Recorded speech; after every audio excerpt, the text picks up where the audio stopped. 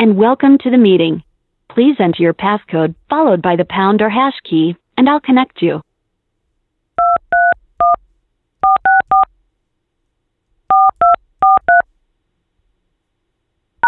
Please hold while I confirm your passcode. Thank you. Your passcode is confirmed. When you hear the tone, you will be the third person to join the meeting. Afternoon, somewhere in that midday would probably be good. Okay. Hey, everybody. Hello. Hello. I have Neil on the line for you. All right. Very good. Sorry, just one second. Good afternoon. Good afternoon, Neil. How are you? As I told you, I'm doing good. Thank you for your patience. Oh no, I'm totally good. I spoke with your colleague Kim earlier. She was wonderful, and like I did leading off with her, I'll mention that I'm friends with Andrea Romano, and I didn't realize that she voice directed you guys on this until the credits rolled, and so hopefully at the very least, not everything I've got for you will be the 7 things that I'm sure you've gotten a lot of. On this particular property, I like giving people a chance to talk about Andrea and why she is the queen. Well, you probably know why she is better than we do, but well, you guys have actually worked with her. I've got to figure with all that she's worked on, I don't think there's anybody better at keeping a tight lip about things. Okay. Well, if you're ready to go, I'll just jump right in. Yeah. So what were you into as a kid? Whether it was movies, TV, cartoons, comic books. I mean, what were you a fan of? A lot of people are fans of Voltron, fans of various different properties that you've worked on. But what were you a fan of as a kid, Neil? I was a huge Trekkie as a kid. Huge Trekkie. Big fan of Hanna-Barbera cartoons, the basic Saturday morning stuff that was on in the 70s. But I would say it was primarily those couple of things. And then as I got older, baseball somehow edged a lot of that out of my soul. What led you into acting? What got you into acting? People, I find a lot of times voice actors get into acting, whether through theater or another means, and they find their way into voice acting. What was your path like? Yeah, I grew up kind of always fascinated by the human voice. I listened to and appreciated old radio shows when I was a kid, through the influence of an elementary school teacher that had been involved in my life and my mother's life. And even before that, I was the kid who did impressions in elementary school. I was the 8-year-old who did Jimmy Stewart impressions and stuff like that. I grew up watching a TV show called Copycats, which was sort of a precursor to Saturday Night Live, where the characters were more vocally based than putting on makeup and indicating that you were Richard Nixon. You had to do it vocally. So that just always inspired me. And then when I finally got into theater, still in elementary school, but when I got into theater, my characters always started from a vocal point, and my choices either supported that voice or would alter that voice, but the voice somehow always came first. In doing your theater work, did I was studying music. No. I was just going to say, so when I was studying musical theater in New York, I, through my uncle, met somebody who had a radio show and ended up doing drop-ins for his show on CBS FM, and got myself behind the mic and went, wait, this is kind of comfortable. This is kind of fun. Took a class, and one thing led to another, and I found that the stage fright that I was having problems dealing with as a stage actor were no longer an issue when I worked behind the mic. And then, of course, when you combine that with the factor of if you can play it, you can play it. So there's that freedom of the imagination that really fueled my love for the art. In terms of the kinds of characters that you played as a theater actor, as a musical theater actor, did you find yourself, I wouldn't say pigeonholed, but specializing in character roles, what people would typically consider, something that wasn't necessarily the romantic lead, that kind of a thing, and did that extend into your life as a voice actor? Yes, most definitely. Probably the most boring thing I've ever done on stage was playing a character called Hero in a show titled A Funny Thing Happened on the Way to the Forum. And it was the romantic lead, it was the heroic character, and it was just duller than dirt, and so yeah, I was definitely always the character guy. As a matter of fact, when I went to my 20 and 25 year high school reunion, I had a lot of people telling me, "You look the same." And it's like, no, this is just how you used to see me on stage. This is the same white hair that I used to put on as makeup, and the same wrinkles that I used to draw in are just now real. So all the characters I used to play as a kid, I'm actually old enough to play. So I think one of these days I'll need to go back and do some stage work again. That's great. I did Forum once, and I played Marcus Lycus, and a buddy of mine who played Pseudolus, and we were like, oh, that poor guy playing Hero, he's got to come on and do that tremendously boring song again. Poor guy playing the romantic lead. I mean, yep. It's rough. It's rough. Well, I was told by the director, in fact, when we were partway through the run, he thanked me and he said, I could have cast you as Pseudolus, but we wouldn't have had a Hero. And I could have cast you as Hysterium, and you'd have been great, and we wouldn't have had a Hero. And I could have cast you as Marcus Lycus, but we would have been without a Hero. And he, basically named off all the fun roles, all the other guys in the show that I could have played, but then they would have been without a Hero. So it's like, thank you for doing the boring heavy lifting, when everybody else has the fun songs and everybody else has the wonderfully lascivious material. You get to be boring.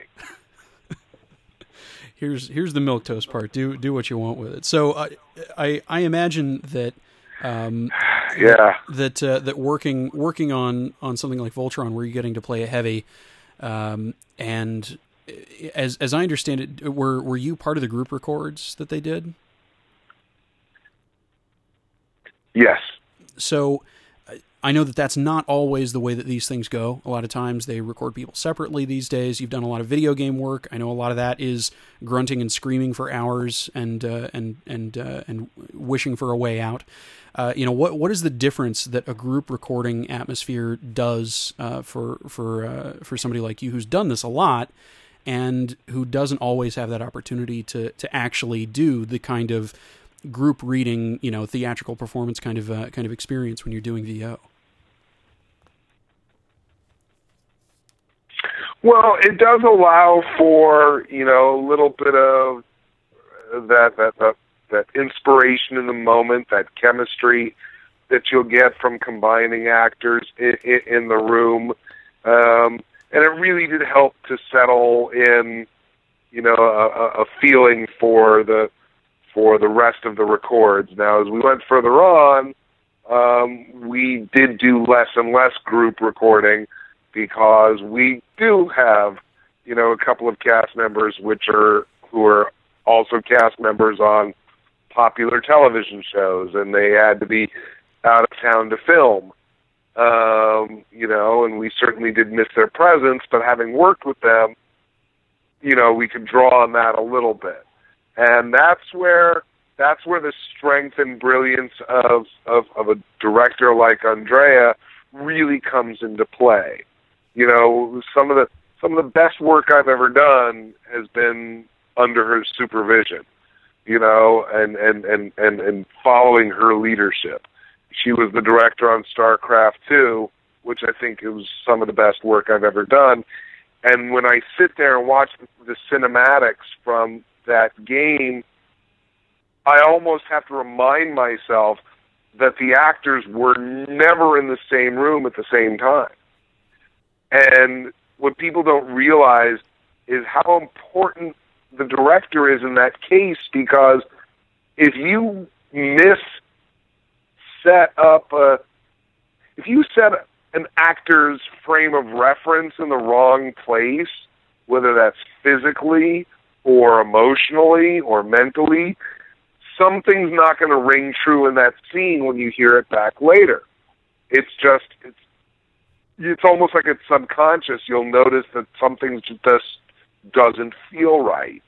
And so that's where a director's strength really comes into play, when you've got actors who aren't playing off of each other, aren't in that same room. It's so easy for a talented actor to go down the wrong path because they're not led firmly enough, or they're not led sure-handedly enough, or they're left to their own devices, and then somebody has to edit that together and make it coherent. That's really tough. But when you've got somebody like Andrea, that's she's gonna have you going in the right direction. She's gonna set that mood when you're working alone, that it's gonna work. And certainly when you learn that, you become a little bit more fearless. You become a little bit more daring. And then, because I do a lot of my work on video games, and I do work by myself so often, that I can get into a position where when I'm doing a second, third, fourth, or fifth take, where I'm just sitting there going, oh no, why am I taking so long? And then you get to work on a show where you work with other people, and you watch them do ADR, or you hear them flub a line, or you hear them just kind of forget the character momentarily. And all of a sudden, it's like you get this affirmation that you're allowed to be human, because you see these other people who you respect their work, you respect their technique, you respect their end result so much that when you see them being human, it's like, oh yeah, I'm allowed to be human too. So I've been given so many gifts on a professional level from being able to do this show, work with these incredible people, and watch them do their thing. That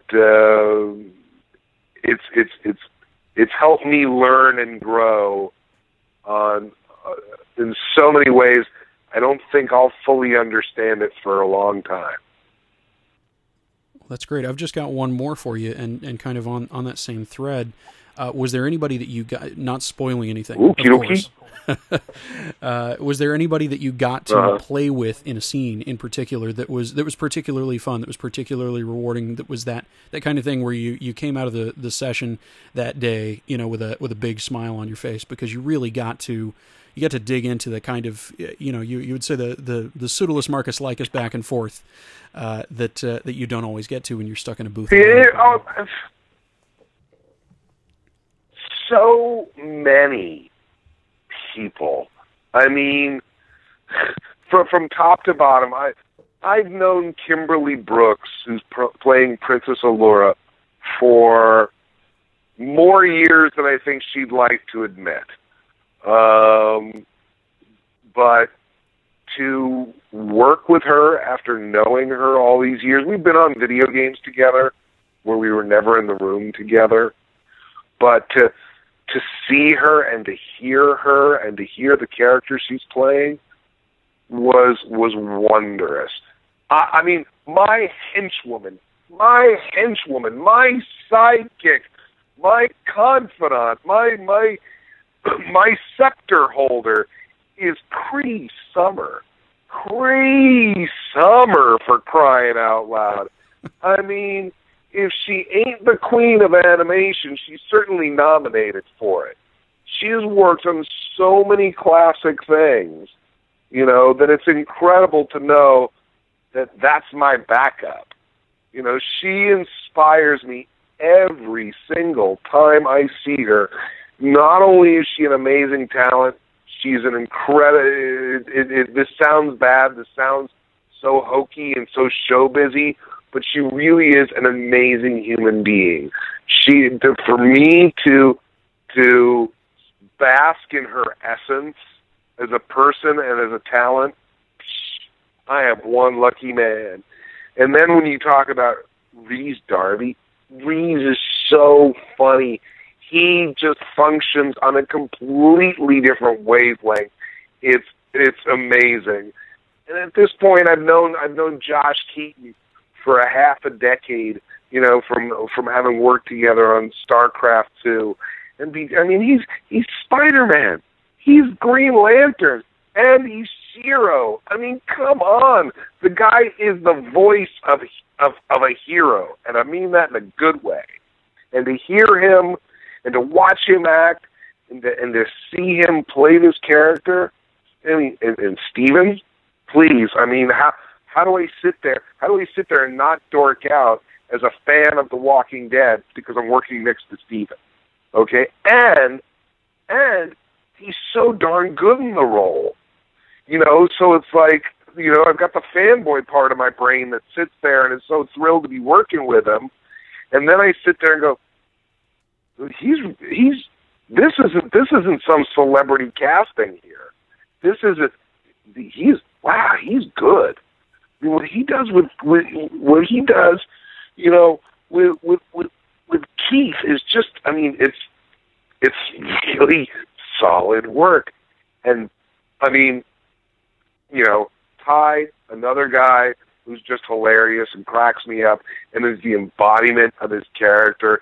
He is Hunk, and Hunk is Ty, you know, and to hear Jeremy, who I've gotten so familiar with from Adventure Time, to hear this other aspect of him, and he's just really embodies Lance. And then to top it all up, I mean, I just have such a professional crush on Bex. I love every time I get to work with this woman. Pidge is such a great character and is so much fun.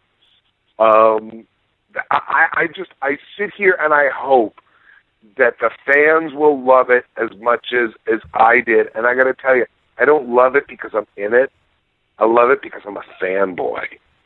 I love it because I'm a guy who goes to Comic-Con and sits out in the audience and eats it up, whether it's a Walking Dead panel or a Futurama panel or an Animaniacs panel or a cosplay panel. I mean, I'm a fanboy, and I loved what I've seen so far, and I